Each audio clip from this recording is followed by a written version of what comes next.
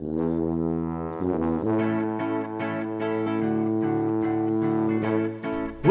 to GradCast, the official podcast of the Society of Graduate Students at the University of Western Ontario. Coming to you from the other London, let's start the show.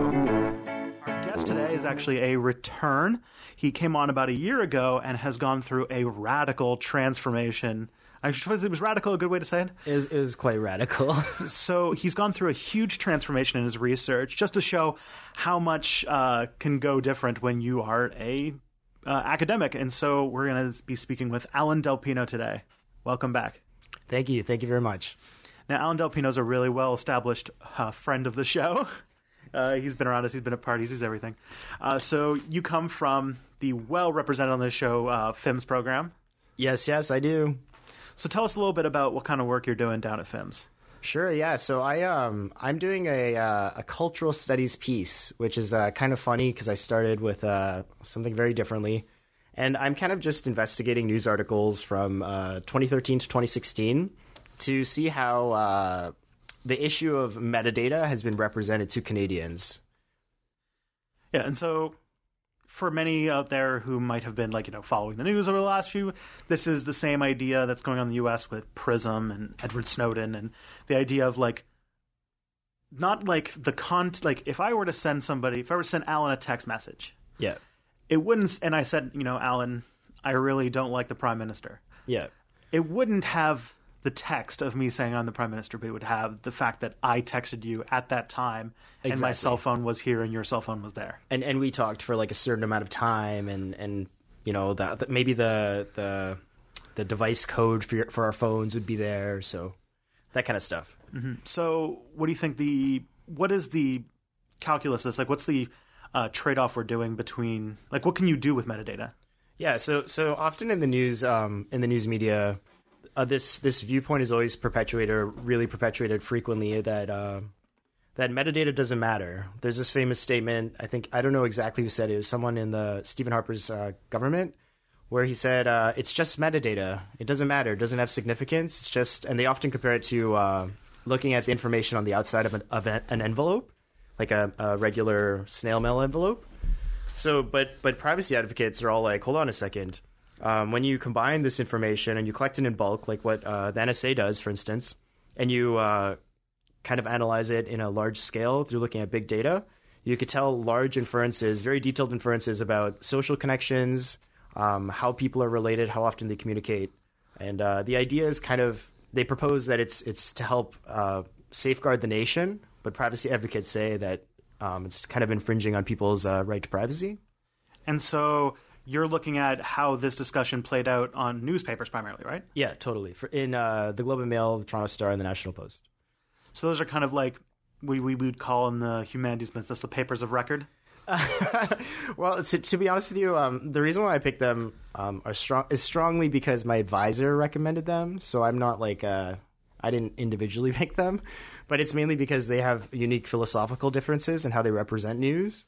I won't be able to tell you what those are, unfortunately, yet. But no problem. Maybe later I will. And just pick them up from your newsstand and read them. Yeah, it's not that hard to see the differences. Yeah, you could figure it out on your own. They make sense. They're big. They have different. As you said, they have different editorial positions. Yeah. They're not known for they have high journalistic standards, so it's not like you're going to get it's not Breitbart. You're not going to get crank stuff. Totally. Yeah. It's not like The Sun. And they're widely read, so that they'll be influential. Totally. Yep. Yeah, that's very true. So what are you going to do with? So what are you going to do in this 3-year period of newspapers?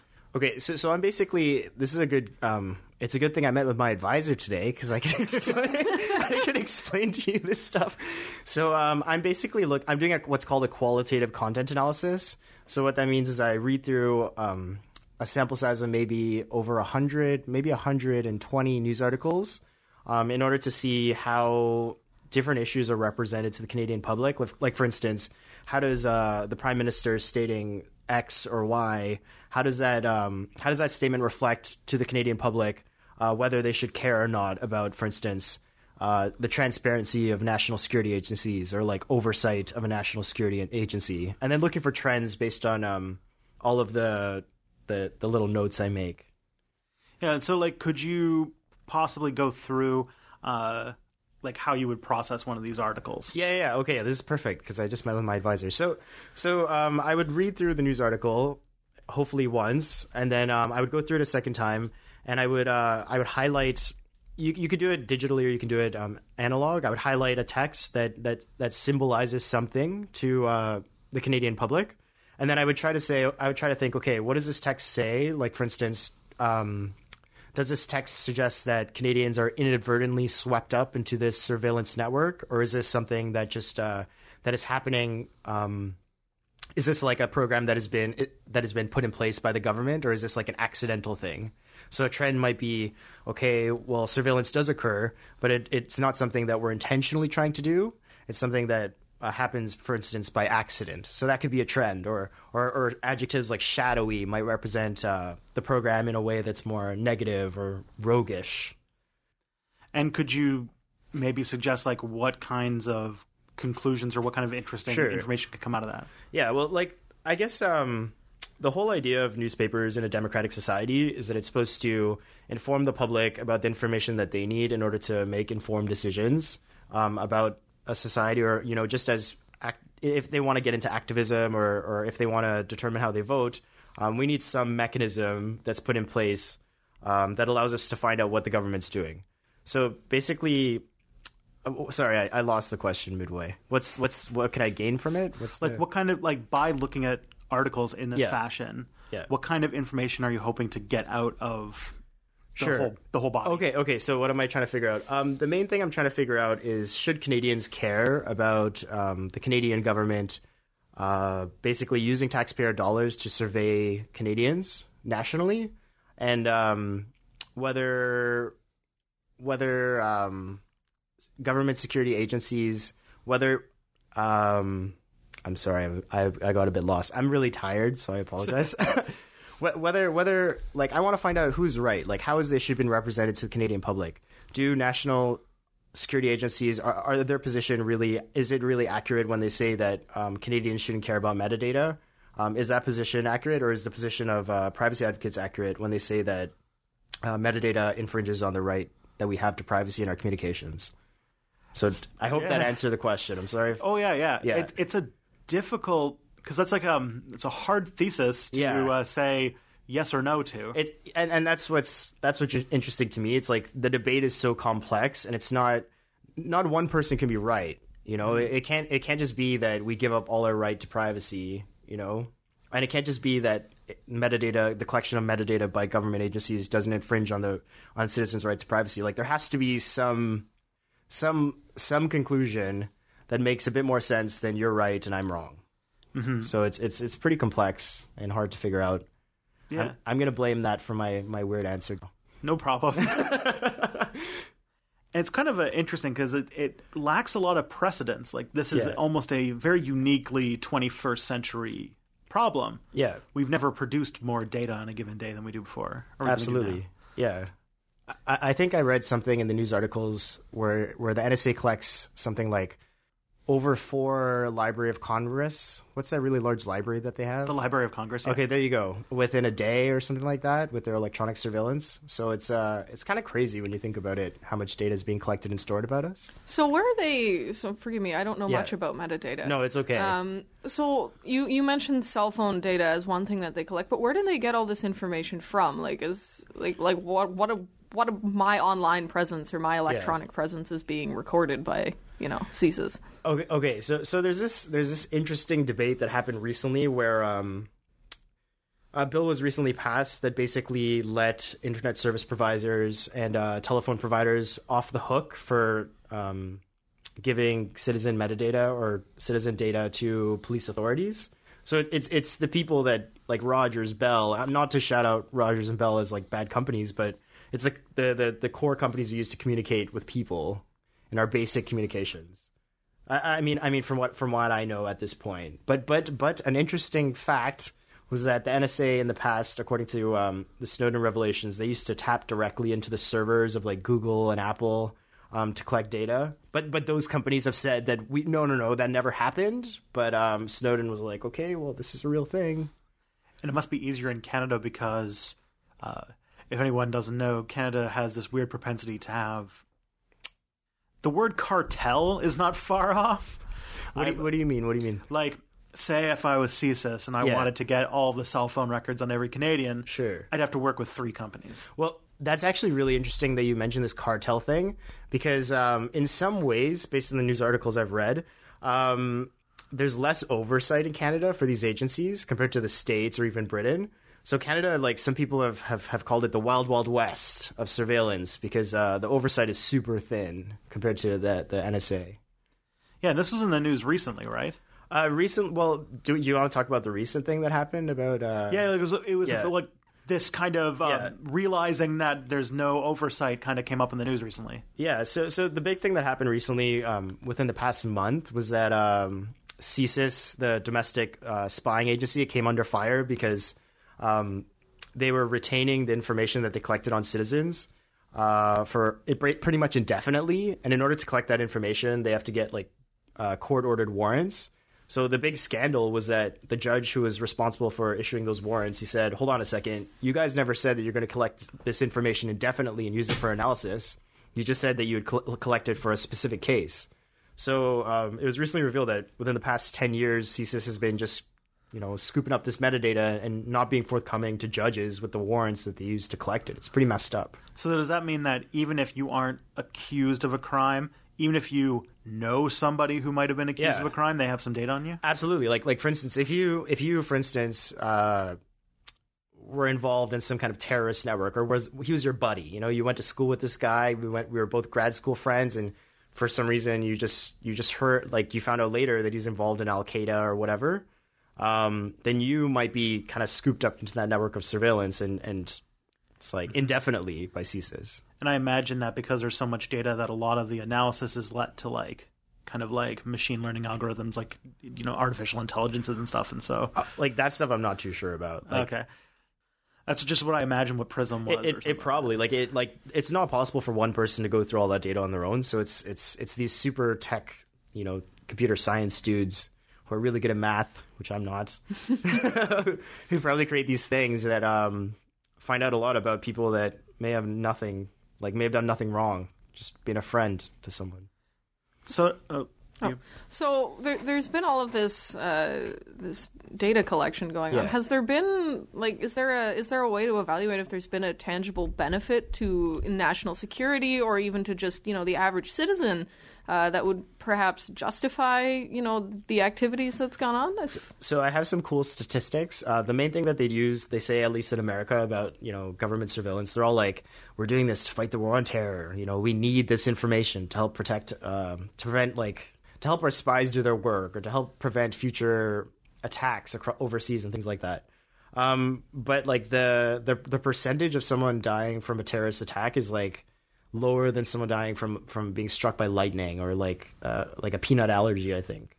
So it's a bit odd when you think about it. There's no like real tangible like, here's the statistics, this is how much we're helping you. It's kind of just like fear mongering, in my opinion. So then why is the state doing it then? I think it's because they want data.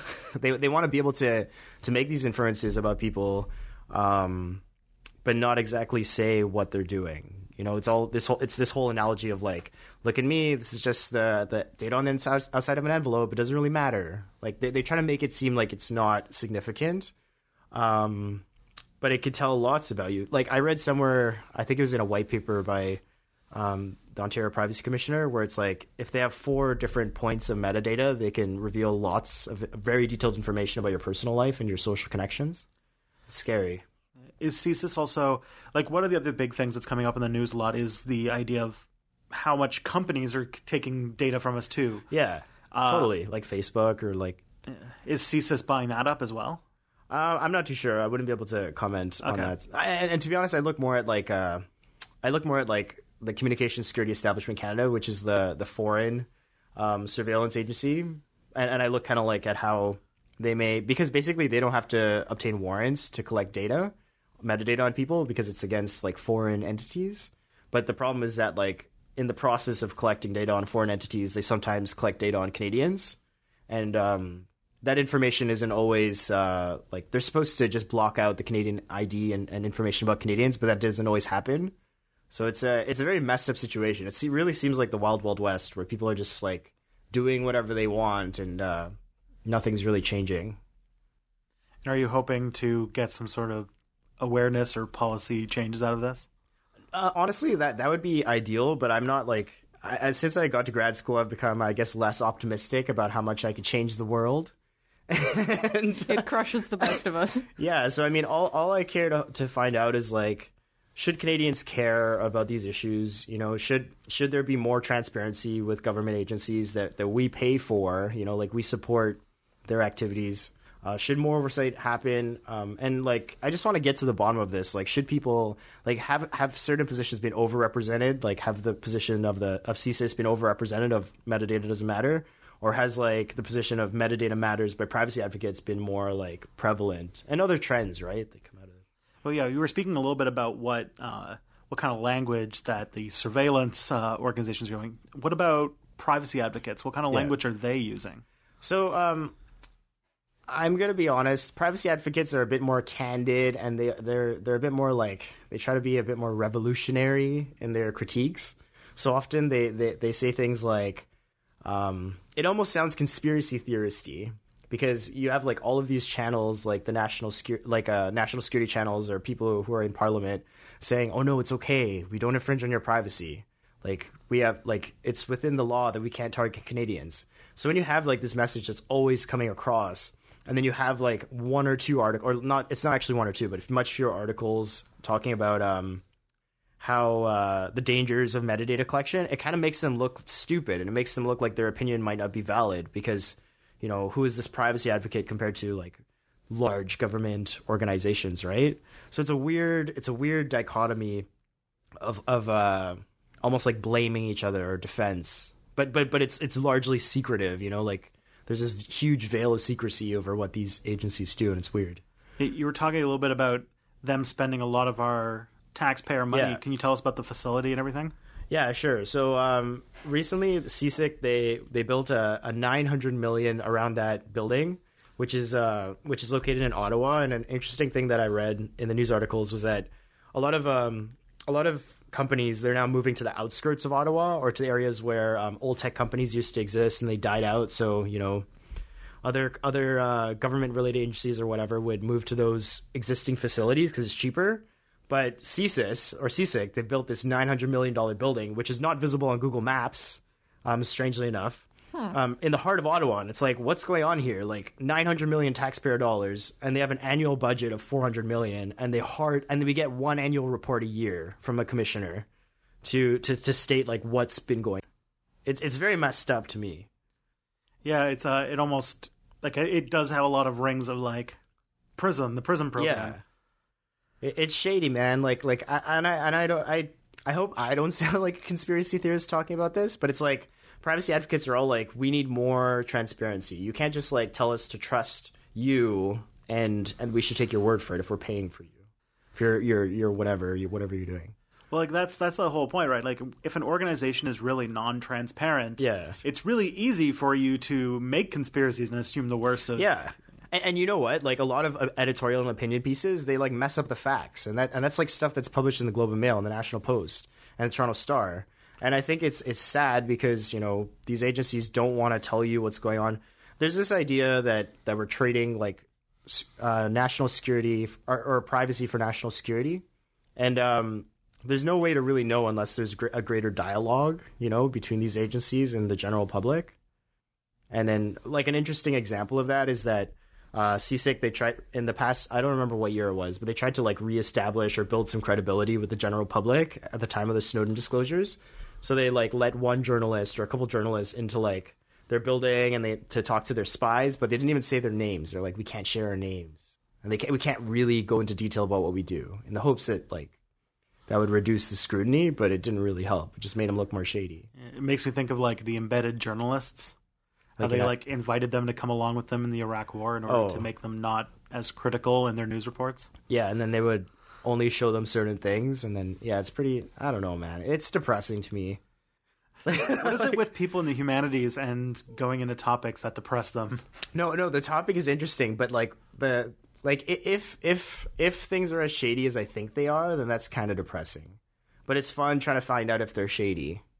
So, I don't know. So we were talking before we started about this this thing called the Five Eyes that Canada is a part of.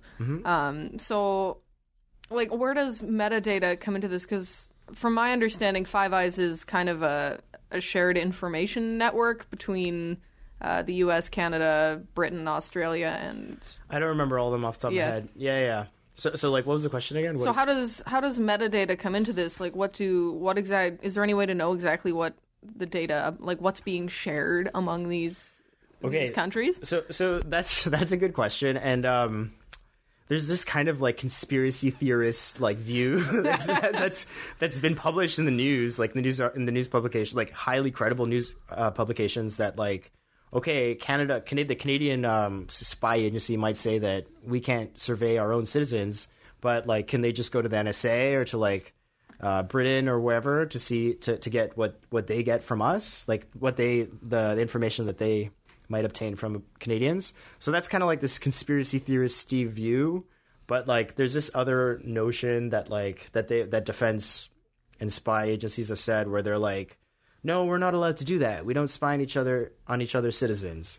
But there's been many cases where it's like they're caught spying. Like Canada was caught spying on Brazil and their mining network or something. And it's like, what are you doing, man? Like, it's hard to believe them, essentially. Yeah, it all goes back to that lack of transparency that we were just talking about. Yeah, there's some really interesting periodization. I'm wondering if you're interested in keeping an eye out, because you chose 2013 to 2016. Yeah, which gives you a good barometer, because I can think of the 2014 terrorist attack on Ottawa.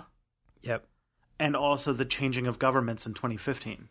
Yeah, that well, the main reason why I picked my periodization was because like 2013 the Snowden disclosures came out, and I wanted to see how the discussion changed over time to now, but also because surprisingly not a lot of articles talked about metadata. So like there's only 100 and something articles so far, including editorials, which I might cut out. And like this has only been represented 100 times or so, and most of the articles are from 2013 to 2014. So it's almost like the conversation is dying out. So I'm like, does it still matter? Should Canadians care? I don't know. Do you have any good books you'd recommend for anybody who would be interested in following this rabbit hole? I don't have books, but I have like a couple authors that people should check out. There's David Leon. He's a big like surveillance guy. Bruce Schneier. I can't spell it. He spells it weird, but just Google him. He's a surveillance dude. If you're listening, Bruce, you spell your name weird. Yeah, I'm sorry, man. Sorry about that. Off the top of my head, those are the main ones. And if somebody wanted to keep in touch with the work that you're doing, is there a way that someone can see what you're doing online or get in touch with you? Or you could. I don't know if I'm comfortable giving out my email, to be honest. Do you have a Twitter? I have a Twitter. Yeah. Did you use it for academic purposes? No, I don't. No, I guess reach out to Gradcast. The guys at Gradcast, and then they'll get in touch with me. Forward a question. All right. So we only have 2 minutes left. What would you like? Should we ask you a nice question? What about? Yeah. You're doing an MA. Yeah. And what's your future plans? I know you've. No, you whip out the hard question. I know you've been fighting the PhD question. But it'd be interesting to know like what kind of debate that it has. Okay, so right now, my project, because it's a content analysis, is not like super theoretically based. It's just like, what do I think based on trends that I see?